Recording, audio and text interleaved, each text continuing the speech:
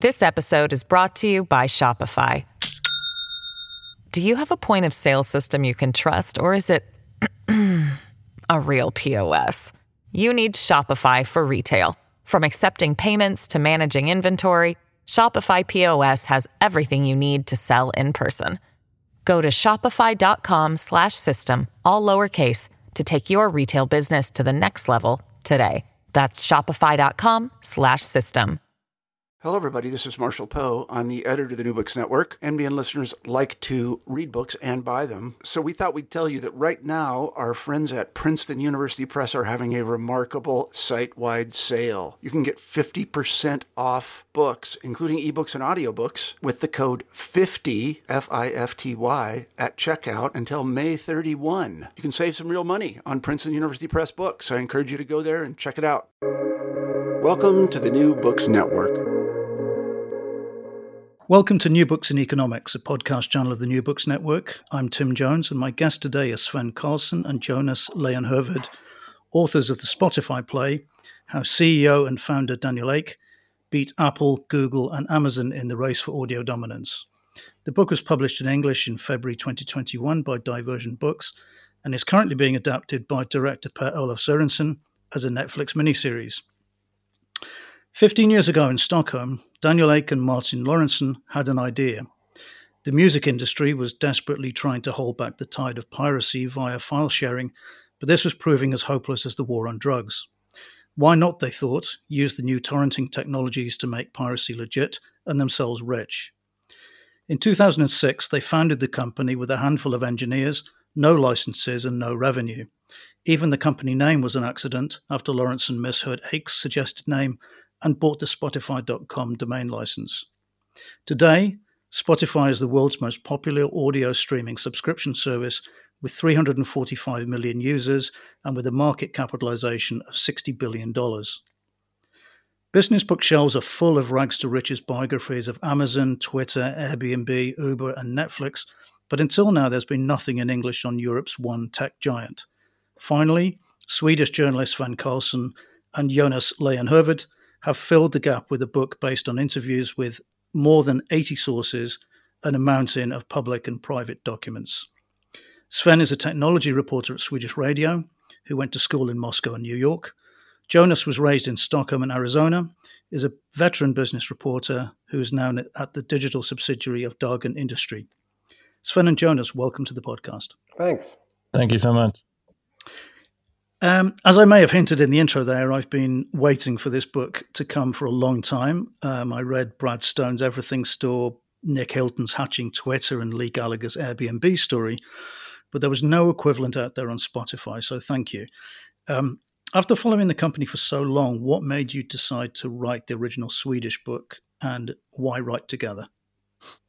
I mean, I think the Spotify story sort of got something of a there was an end to the book that we could envision once they were listed on the stock exchange, because really, I mean, there were existential questions that surrounded the company for a long time. You know, would this business model work? Would the artist community accept what they were doing? A lot of those things were not given, you know, if you just look back a few years. And so by the time that they reached the stock exchange, it felt like we could try and sort of chronicle what Daniel Ek would call the sort of first inning of the company's history. And writing together, well, I don't know, Jonas, how did that happen? We were colleagues at the Dagens Industry and writing about tech companies, and this was the biggest tech story of them all. And I'd been thinking for years about writing a book about Spotify, but it was a very, very secret company, and it was hard to sort of get good sources that had seen it all from the inside. But once the company was going to be listed on Wall Street, we realized that a new era of transparency sort of was on the horizon for Spotify, and that probably it would be easier to get people to talk about the early days also as a result of that. And we had a few sources between the two of us, and we talked about it a little bit. And Sven actually had his own ideas and had had booked a meeting with one of the big publishing houses in Stockholm. So he wasn't sure that he wanted to write this book together with me. But then I also had a good publishing source, and eventually we pitched it together. And they said yes right away. We didn't have much to start out with, but we knew that there's a great story there, and if we between the two of us, we had enough sources to get started, and it's been a really interesting adventure to try to find our way into the story, because Spotify, it's an unofficial corporate biography, so Spotify has declined interviews specifically for the book. We've interviewed Daniel and Martin as journalists several times throughout the years, and continued to cover the company as journalists. But for this book, they have not participated in any way. Neither the founders nor the company. So we've had to rely on a lot of off-record sources, and as you mentioned, over 80 sources in total. And how did you write it? Did you take a chapter each, or how did you do it? Actually, I focused on the early years and Sven on the later years. So that was one way of dividing it up. But then we've gone into each other's parts, and so we've done it all together in the end, and we read it out loud to each other a lot. And so there isn't a sentence in this book that we haven't both sort of tinkered with, I'd say. Yeah, I didn't notice any change in style. Between any of the chapters. So. That seems to verify that. A lot of sitting out at Sven's dad's summer house in the archipelago of Stockholm and reading the book aloud to each other and just going crazy over all the changes and arguing and so on with each other about how to put this together. But so a lot of passionate discussions, never any breakups. It made the book better that we've been each other's editors, kind of. And the original book was published in 2019 in Sweden, and by the time we were translating the English version, we also had the opportunity to add a lot of research and reporting that really sort of clarified a few important things and gave us some more sort of character depth, I think, in terms of Daniel and in terms of a few other key people. So I'm quite happy, and I think Jonas is too, with this English language version, because it feels like it's sort of up to date and just a little more fleshed out. So we're glad that it's finally out. Did you find that some of the people who hadn't spoken to you for the Swedish edition approached you because they wanted to put the record straight, or they wanted to say something to get into the English edition? Well, kind of the other way around, but when we went knocking on some of the same doors that had been closed to us in the first round, we noticed that some of them opened up because people realized, it's gonna come out in English in the States, and maybe the response to the first version of the book was positive enough that they dared talk. So yeah, some people decided to contribute that said no to us in the first round, and a lot of people that have seen the story from the inside feel a great degree of personal loyalty to Daniel and to the company, and so you can understand that they were sort of hesitant when we came knocking and they didn't know who we were. So yeah, it helped that the book had gained some traction by the time we translated and updated it for the English version. And tell me about the Netflix thing. When did that?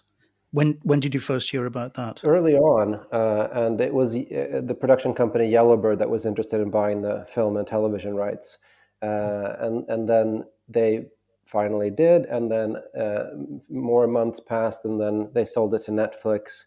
And so the situation with that is that we're not part of that production at all, and we're not consulting, we're not part of it at all. And I think that's probably a good thing, because we're still, as journalists, covering the company, and so it's just as well to keep these things separate. we don't want to sort of answer for what Netflix and Yellowbird are going to do with this. But I mean, it's a drama, it's a dramatization, so it will be based on a true story, I'm guessing, and it's two separate worlds, really. So very separate projects. We're not a part of it. I mean, it's the ideal thing to be trying to film at the time of pandemic, because there's never going to be more than a handful of people in the room at any time. I don't know how far they've got with it. We can't really answer to that, but it will be interesting to see how they create drama in this kind of a story. Maybe it will be like Margin Call or one of those films, that have a certain intensity to them, despite taking place inside offices to a great extent. I'm really excited to see what the end result is of this. Yeah, well, I mean, coming to the book, it was really funny reading it to realize how long ago 2006 seemed. I mean, even the really crucial moments in the development of the company in 2012, 2013, because the technology has moved so quickly over that time. I mean, I'd actually forgotten that Spotify was a desktop product originally and had to move very quickly into the mobile app for survival. Was it a similar experience for you in the writing? Yeah, I think that's a challenge covering technology generally, that it moves fairly quickly, and you're as a consumer, at least, it's sort of intuitive, and you're just using it, and you sort of quickly forget the rapid advances. And I think that we had to sort of reimagine what those times were like when we were writing about those years that you mentioned. I mean, it was very much a desktop product. Spotify did not go really mobile first until, quite late, as you mentioned, 2013, 14, 15 even. And those were, yes, very different times. I mean, the main competitor were MP3 players. I mean, chiefly the iPod. And, we a lot of us will remember those, but that's also quite a different way of consuming music, and an entirely different business model that, really Spotify upended. Yeah, and we divided it up, me taking the early years and Sven taking the later, because I was a young business reporter in 99 when the story kind of starts with Martin Lawrenson, who was one of the two founders, building his fortune with a company called Trade Doubler. We trace a little bit of that too. So I'm the older one of us who sort of remembers. you were actually a part of the sort of booming Stockholm tech scene for a brief while, right? Well, I in '98 I worked for a web design company, so I saw that world from the inside a little bit in the first .com bubble, which is sort of when Daniel was still in high school and Martin was building his first fortune, which he later invested in Spotify. I kind of have a feel for that time and the excitement of that time, and also where the technology was, which was someplace completely different. It was all sort of very new and destined to sort of fall on its face. A lot of the first iterations of these great ideas. Spotify started in 2006. That's kind of late in the game. There were a lot of companies that had tried this out before, so they were lucky to come in not too early. I think they came in at the right time, like right before the smartphone revolution, which is really what's sort of carried them into all our lives and made them become a company that can be, that have users in the hundreds of millions. Yeah, I spent a fair amount of time in Stockholm in the early noughties myself for my job, and I remember it as this very booming sort of hip tech hub place. But I'd forgotten that some of these companies were Swedish, like Skype and Kazaa, and even part of SoundCloud. Yeah, but also the point you make, it was the spiritual home of European piracy. Yeah. Could you outline how that happened? How it was that Sweden became this legit but also non-legit hub? I mean, I think there's a number of factors there. Obviously, internet usage was kind of early in Sweden. Our broadband networks were sort of rapidly built out in the 1990s. And so we had speeds that were really sort of, not very common at all in a country like the United States, for instance, or even in other countries in Europe. And then there were a number of other factors. I mean, the government had a sort of subsidized home computer program where anyone employed either in the public sector or maybe even within the private sector too could get a pretty large subsidy for getting a home computer. And so I remember while Jonas sort of became an adult around those types of years, around the sort of turn of the millennium, I am 3 years younger than Daniel Ek, but we have a kind of similar background in that we're both from Stockholm, and I also sort of used Napster when that was in its heyday. And around that time, in terms of file sharing, there was a lot of buzz around that in Sweden, and there was a sort of sense that Napster, of course, was a US service, but it really spread rapidly. And the Pirate Bay, obviously, and Kazaa before that were two file sharing services that originated from Sweden. And there was a sense that in the music industry, at least, that Scandinavia was sort of a lost cause, or perhaps going to be, at least. Piracy was rampant, and that's, of course, later an important part in why Spotify got to try out its business, its service in the Nordic region, because essentially, I think the labels felt that was sort of, any shot, they were willing to take any shot to sort of save the industry there, because things were looking so down. It was basically the Nordics, particularly Sweden and China, that sort of made up these like dark red spots on the map, the sort of alarmist maps of piracy that the sort of industry associations would push out at the time. So that's it's actually, piracy was quite common, and it had a lot of roots here, but it was also a reason that I think Daniel Ek saw the true potential of a strong, widely used music service, and it was also a reason that they could even start to begin to try to convert users into something else. Yeah, and also iTunes launched rather late. The iTunes Music Store launched rather late in Sweden, so piracy had already caught on, and iTunes never really caught on in Sweden. Niklas Zennström, who founded Skype, also founded Kazaa, which was a file sharing, the biggest one in 2003. And then you had the Pirate Bay coming out of Sweden, which sort of was big when Daniel was starting Spotify. So there was a lot of inspiration in Sweden. Also, MicroTorrent was started by Ludvig Strigeus, who became a Spotify employee. So they had the piracy star, in the first year as part of the early crew there at Spotify. So, and they used peer-to-peer technology. So, they were so much a part of that and grew out of that. They saw piracy is what's going to rule the world. We just want to make a legal version of it. And the one question and answer with Daniel Ek that we do have in this book is, I went to this open house that they had at Spotify, and they invited a bunch of journalists, and I asked Daniel, what's the secret to your success? And he said, I'll give you two reasons. And one reason was that they were a free service or a freemium service, and they've always been free, not just for 3 months, but forever. You can use Spotify for free your whole life if you want to. It's restricted in some ways, but the number of songs are the same in the free version.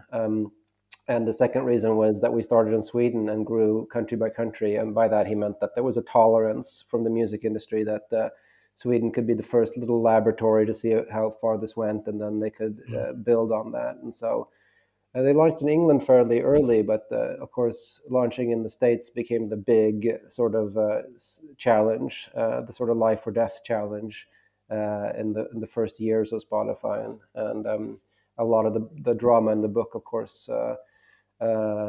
revolves around that. This episode is brought to you by Shopify.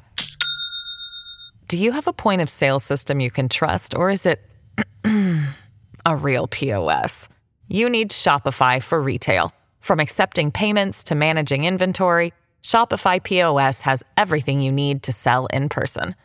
Go to shopify.com/system, all lowercase, to take your retail business to the next level today. That's shopify.com/system. Yeah, I think, and just that free tier remained, and to this day, to an extent, remains quite controversial, both among artists, but also with the labels, because, I mean, as critics would put it, that subsidizes Spotify's growth at the expense of their competitors and gives music away for free. But that's, that's been a point of contention since the very start. Yeah, it's interesting what you said about the fact, the music companies accepted it in part because it was rolled out country by country. But as you set out in the book, the first couple of years, he was really fixated on the idea of getting global music rights. And it was only after this one meeting in New York where he basically abandoned the idea. And so in some ways, he was helped in the long term by what he was not able to do. Yeah, I think it might be to his credit that he had a vision of a completely free service with no premium tier at all, and global, and that was that was his starting point. And he held a vision of a free service with all along, and I think that's what has made Spotify successful. And then he had a compromise. And it might have been that meeting in New York. It's hard to know. People have a hard time remembering, but I think that some of his colleagues kind of convinced him that you have to have a premium version also. Otherwise, you're never going to get the music licenses that you need to launch the service. And also, we need to do it country by country because they're never going to give us an international license from day one. And so he accepted that and moved along with those challenges. And looking back, the premium subscription is why Spotify has a business model that looks like it can be profitable at some point. It's essential. It's an essential part, and that's why Daniel likes to talk about freemium business model instead of a free business model, which is his first idea. And the fact that they launched in country by country has allowed them to sort of grow and prove to the industry that they can be profitable and that they can grow in a responsible way. They've been able to point to Sweden as an example of where they're combating piracy and helping the record industry grow in a legal way and so on. So if you just keep at it and have a basic vision, then the company can be worth the problems that it's solving, which is the sort of the motto of Martin Lorentzon, the other Daniel's co-founder. That's what he likes to say, that a company is worth the number of problems that it solves. And Spotify had a lot of big problems to solve, and when it solved them, it became a big, huge company as a result.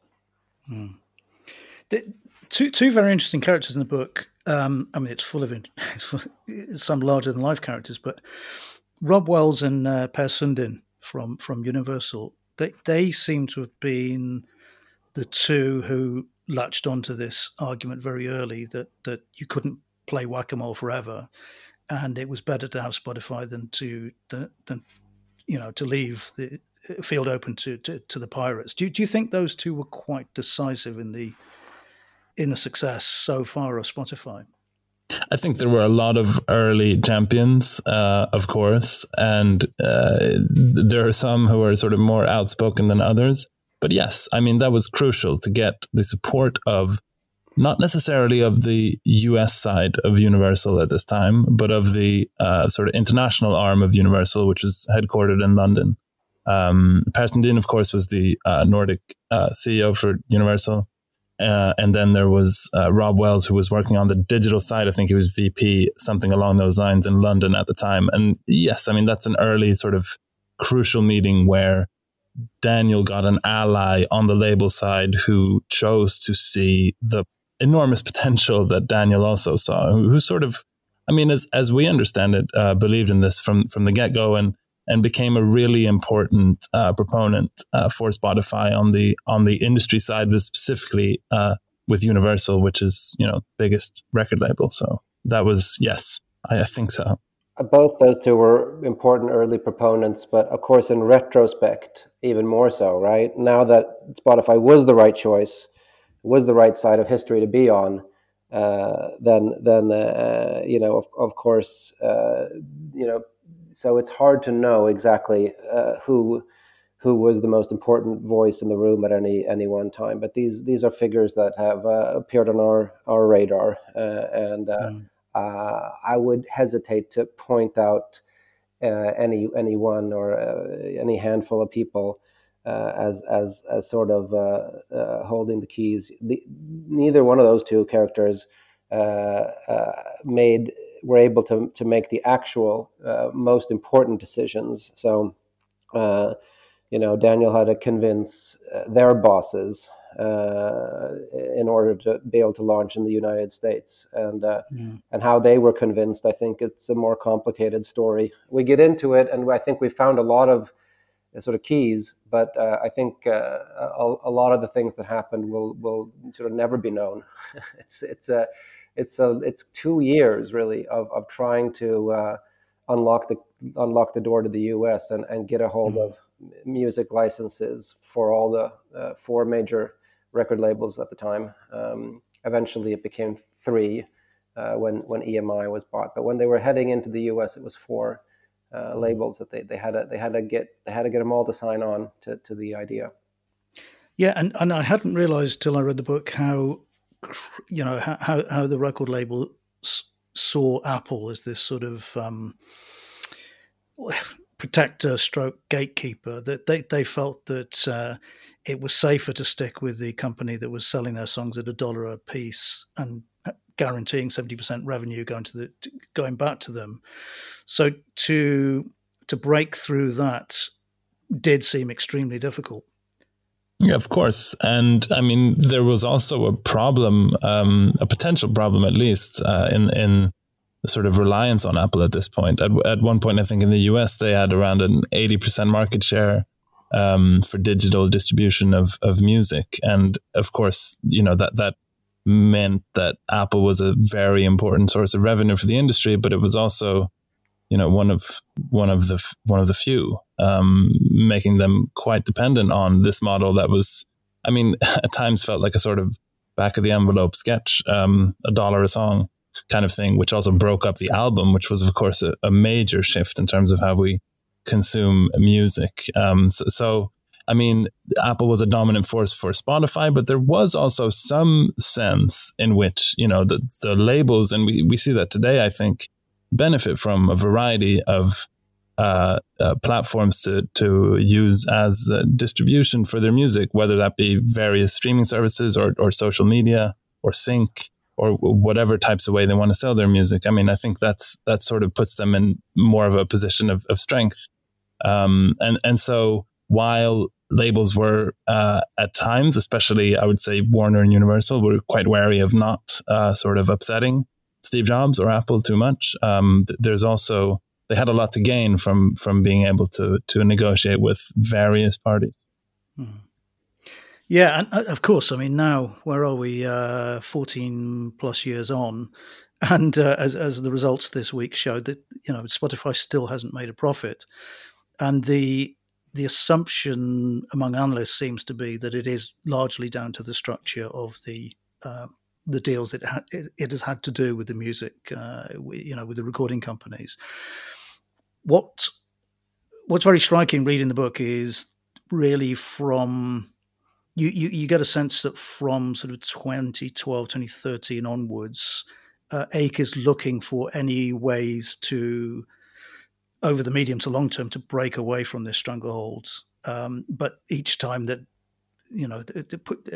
baby steps are taken, he has to go back because they are so dominant in this relationship. Do you get any sense that is starting to change?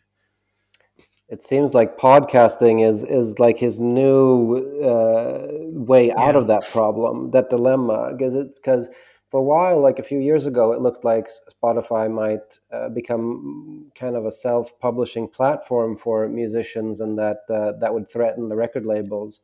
But I think that the record labels have objected to some of this two-sided marketplace business that Spotify has been planning, and so they haven't really been able to pursue that full on. And I think Spotify now looks at music as this can be marginally profitable, But on top of that, we're going to add other types of audio, and we're going to try to do what Netflix does. We're going to try to own our own content. So we'll be a Netflix for podcasting, with exclusive podcasts mixed in with lots of podcasts that are widely available and generally available.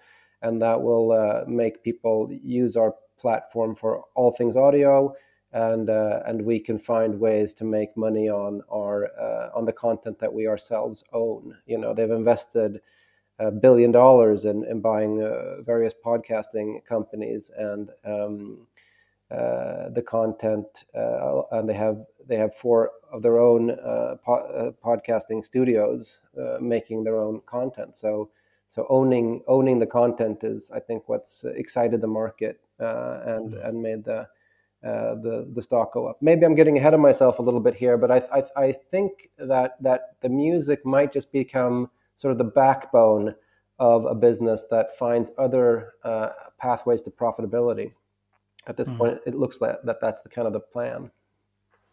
And actually, I was surprised because I think very early on in the book, you describe how when they were building the original platform, they saw it as an agnostic streaming platform. So the idea always was that this was not something that was going to be only for music right from the start. Yes, and that's kind of the point about speaking about this in hindsight, as Jonas was saying earlier, in terms of who were the key people involved. I mean, looking back now, there's a lot of people willing to take credit. And there's a lot of people, the sort of opponents of Spotify over the years are perhaps, a little less forthcoming when we talk to them. But of course, this was a negotiation all along. So they helped shape what this service would be too, of course. And I'm sorry, what was your question? Well, I think that Tim was talking about the fact that they were thinking about television and film from the very early years, and they did, of course, venture into this unsuccessful television venture that was sort of quieted down and buried, way beneath the floorboards, and that we have a chapter about in our book called Spotify TV. They built something comparable to Apple TV, also comparable to cable television, and the technology was great, but they weren't able to hammer out the license agreements in any way that looked reasonable, and it looked like it was going to have to become so expensive that they had to sort of bury the whole idea, and so it's a very crowded marketplace. Exactly. And now that when Daniel, after our book has been published, gets questions on this, then he says, well, at least we didn't spend too much on that, because looking back, having spent, I don't know, $10-15 million or something like that on this, it doesn't look like it's that much money, if you compare it to what Spotify is worth today. But when they were venturing into this in 2012, 13, 14, 15, and they had more than 70 people working on this project and stuff. It was a pretty big risk, and it was a kind of a major failure. But to Daniel's credit, he pulled the plug before it was too late. So probably at the right time. And I think they learned from that they want to focus on audio, and that there's something about listening that ties it all together in the app.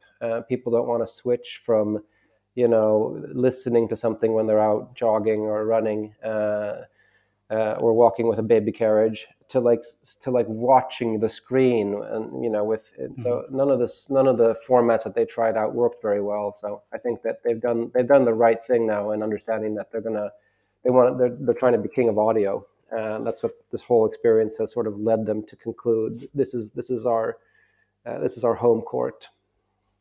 Yeah, in some ways, the pandemic should have done them some favors. The people are desperate to get out and exercise, but at the same time, they're not allowed to mix with people, so somebody else needs to entertain their ears. Yeah, I think absolutely that this is something that you can bring in your solitary everyday activities. Spotify can be with you in a way that Netflix can't, that really hardly anything else can. You can do laundry and listen to stuff in your Spotify app, and so it's really it's a killer app if you have like the best audio content, So we'll see going forward if they add audiobooks or what the next step will be. But I think for the coming years, the podcasting play is gonna be where you see a lot of sort of leaps and strides. Yeah. But as you were mentioning, I mean, it's video used to be and still is a very crowded marketplace, and audio is too. I mean, name a large tech company that isn't focusing on podcasts these days, even developing original content. And so there's a lot of competition. Spotify's finances are, as you mentioned, I mean, they have turned a profit in terms of over a quarter. I mean, over a handful, fewer than 10, but still quite a few quarters since they went public. But their margins are slim, and right now it looks as though podcasting will be the way in which they try to change that. And we're quite early in terms of the size of the podcasting market, but also in terms of Spotify's push into it. So we'll see. I think one key component that they'll have to work on is developing more of an ad revenue stream, and that's that changes sort of how the business operates. It changes how they process data, which can be contentious with users. Spotify has had run into trouble when they've updated their data privacy policies in the past, because there's been sort of a bit of outrage among users on the internet. And so, we'll see where this takes Spotify, but they do have to do something about their returns, because, that eventually their market cap, which has grown, significantly over the course of the pandemic, will have to be sort of defended in terms of profits and not just a multiple on sales. Yeah. Although I think you point out in the book how long Netflix and Amazon in particular went without making a profit, simply grabbing market share. It is something that is quite a feature of this market segment. Yes, This is true, and that it's not necessarily a to your disadvantage, but there's only so many Jeff Bezoses in the world, I suppose. Yes. One thing you write about quite a bit is the culture of the company and how it changed, and I think some of the original engineers quit when they felt it was turning, in inverted commas, too American. And you're also very interesting cultural difference between one of the engineers who is a social democrat from northern Sweden and another who's a sort of liberal from Stockholm. Is that something that's continued, since the book is written, since the book is finished? I think that was sort of emblematic of the early days, especially because there was this ideological sort of current in Sweden where sort of file sharing was becoming the norm, essentially. And a lot of people were not just doing it because they wanted to get, a music library for free. They also felt that ideologically somehow this was how the internet was supposed to work. And that was the one of the key aspects in which Spotify's really succeeded is the way they've been able to transform as a company. So they started out as very technologically focused. They wanted the best tech. They wanted the best platform out there to get a product that was just, world class. And then they began to commercialize the service. And that's where a lot of this friction occurred, which you're referring to in the book. And then they've continued to transform the company into, at one point it was video. They've pivoted so many times over the years. And we don't necessarily see that because they're quite secretive about what they do. But they've really been searching for the sort of right recipe for a long time. And podcasting is just the latest attempt. And it's, we'll see how that goes. Yeah. And if you look back to like the years after they entered the US market in 2011, when they were competing with Beats Music and Pandora, the algorithmic playlist that Discover Weekly became on Spotify Radio.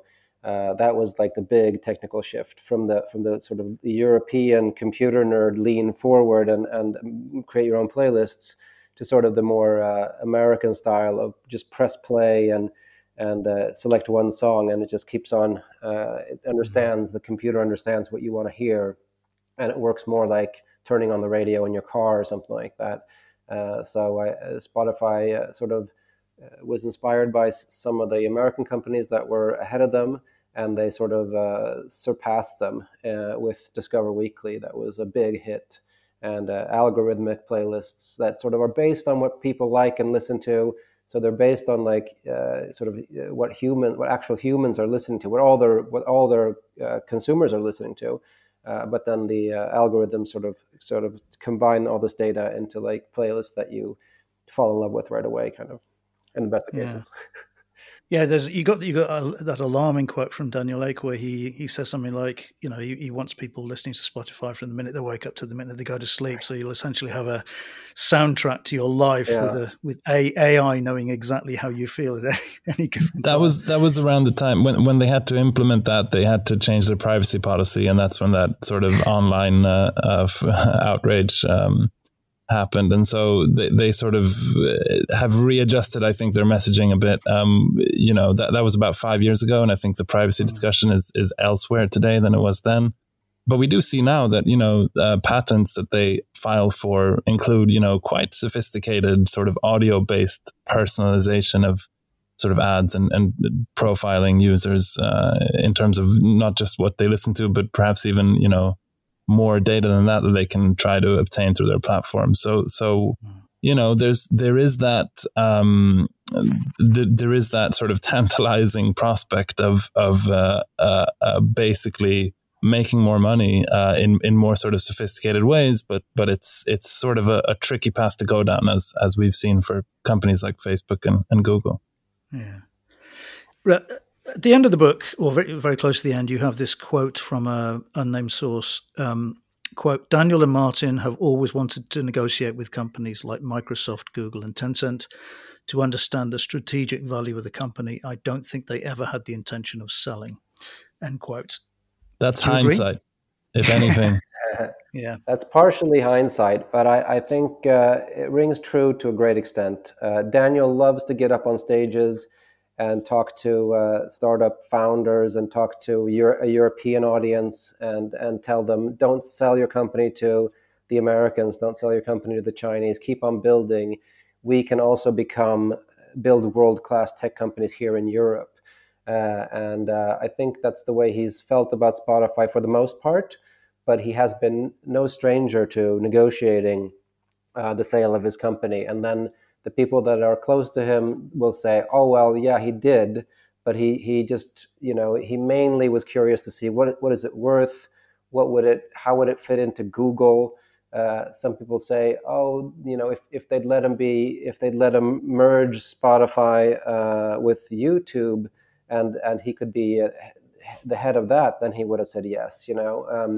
Some people say if he'd been offered enough money, he would have said yes.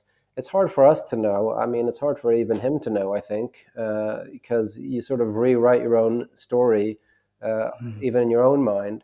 But I mean, there is one moment which you'd sort of have to hand it to him for. This is in 2009 when Spotify is a European service essentially with headquarters in London.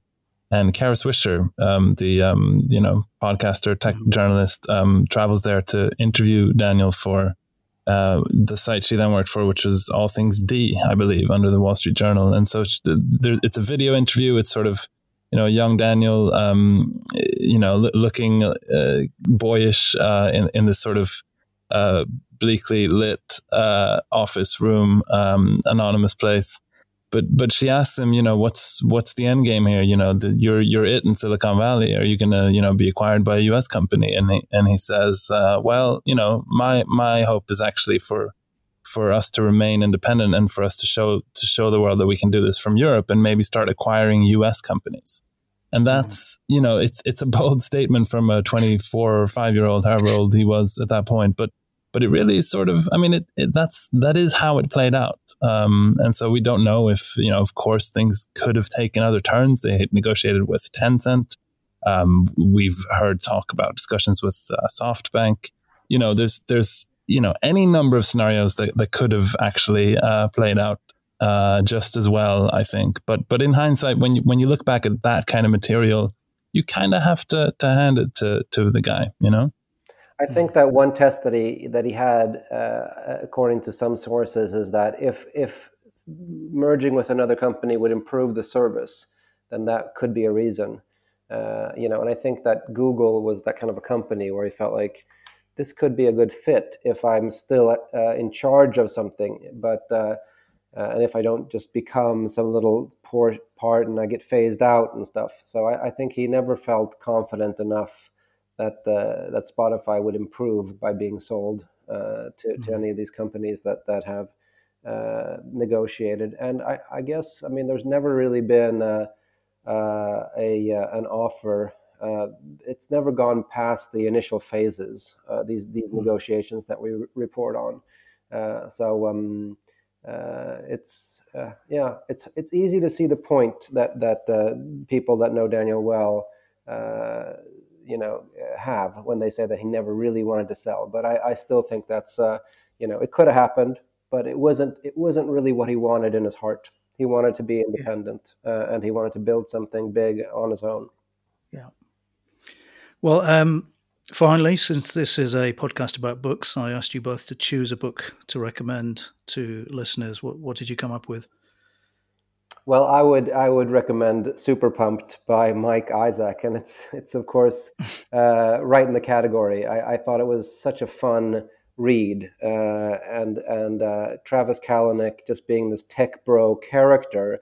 It's such a comical, he's like a genius, but he competes with these wild methods and eventually becomes the enemy of his own company, and they have to force him out. And they compare him to sort of an alien intruder, sort of clawing his way into his own company and being thrown out again and again.